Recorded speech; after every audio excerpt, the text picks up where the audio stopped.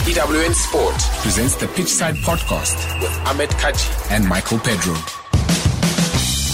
Hello and welcome to a special 7-minute episode of Pitchside Podcast. My name is Ahmed Kaji. And I'm Michael Pedro. 7 minutes because we are talking Varsity Sevens, which is taking place this weekend, the 5th and the 6th, Friday and Saturday. And by the end of that, we will know who the best Sevens university team in the country is. It's going to be 2 days of action-packed rugby at the Pirates Rugby Club, and I'm looking very forward to what's going to go down this weekend. I see they've decided to change the format to make it even more exciting for the fans. Yes, they have. The tournament will take a pool format instead of the round-robin stages which have been used in previous years. There are 12 teams competing in this year's competition. They've been split up into 3 pools with 4 teams in each pool. The top 2 teams per pool, and then the next best 2 teams qualify for the quarterfinals. So I'm assuming those 2 next best teams is across all 3 groups with the best record throughout the Yes, first day. pretty much. So the team that finishes, or the teams that finish third, have a 2 out of 3 chance of making it into the quarterfinals. Like we say, action-packed, very fast, just 7 minutes or half. The thing with this is that it's going to be a great platform to grow the game of sevens. We know how well the Blitzboks do every year at the Rugby World Cup, at the HSBC Sevens World Series, at the Olympics when that rolls around as well. So this is a great platform for younger guys to maybe stake a claim and show what they're made of on the Sevens circuit. Speaking about the younger guys wanting to make an impact, we caught up with a few of the Varsity Sevens players from around the country. The first one we did catch up with was Lauren Pretorius, all the way out from Tuks, as well as Lunati Ncele from CPUT. We also chatted to Rian Esterhazen from NMU, otherwise known as the Madibas, as well as Malcolm Kayes from the ever-dangerous Marties. Our systems are in place, well managed. I really think South African Sevens system is really one of the best, and that's why we, for the second year in a row, the best 7 team. In my opinion, I would say that teams that compete in the Varsity Cup are the teams that are very weaker than others, but underdogs always have nothing to lose.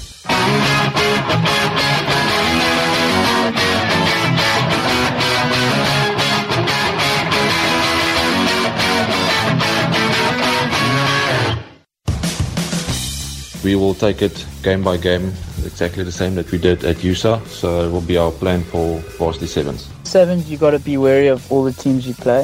I think the nature of the game, if the bounce of the ball doesn't go your way, anything can happen, really. But certainly at these tournaments, UWC often brings it, and UJ have been on fire this year. Just to run through the groups and which teams are in each group, UWC, WSU, Madibas and CPUT make up Group A. I'm personally looking forward to seeing how UWC are going to perform in this year's tournament. They are the defending USA champions, so they go into this tournament with a lot of confidence and a lot of momentum on their side, and maybe striking some early pre-game fear into their opposition before ball is even kicked. As we know, in every tournament there is that group of death, and Group B seems to be that one. It has all the Gauteng teams, Wits, UP Tuks as well as UJ all in the same group, and then UCT decided to come up from their separate country down in the Western Cape to just try making a bit of a difference and put a spanner in the works in Group B. Well, UCT are notorious for their sevens rugby, and I don't think there will be any pushovers in that group, but the powerhouses of Gauteng Rugby and Gauteng Varsities are in that group as well. Taking a look at Group C, we have UKZN, University of Free State, Northwest, and then Marties. That to me is also going to be a very exciting group. Gauteng teams are guys that I'm really looking forward to. And speaking about one of those, there's obviously UJ and Wits. And from those players that we happened to speak to, from UJ we spoke to Devin Mayer. He spoke about the building on from the USA form, as well as Wits' Christopher Worthington, and he spoke about how they're hoping for a good run. Wits never had the best varsity rugby season. We also what happened out to the varsity football, so I'm sure they'll be wanting to end on a good run, especially for Wits with it being the 96th year anniversary. Definitely, and not forgetting the teams from the Western Cape, we have UCT and UWC as well.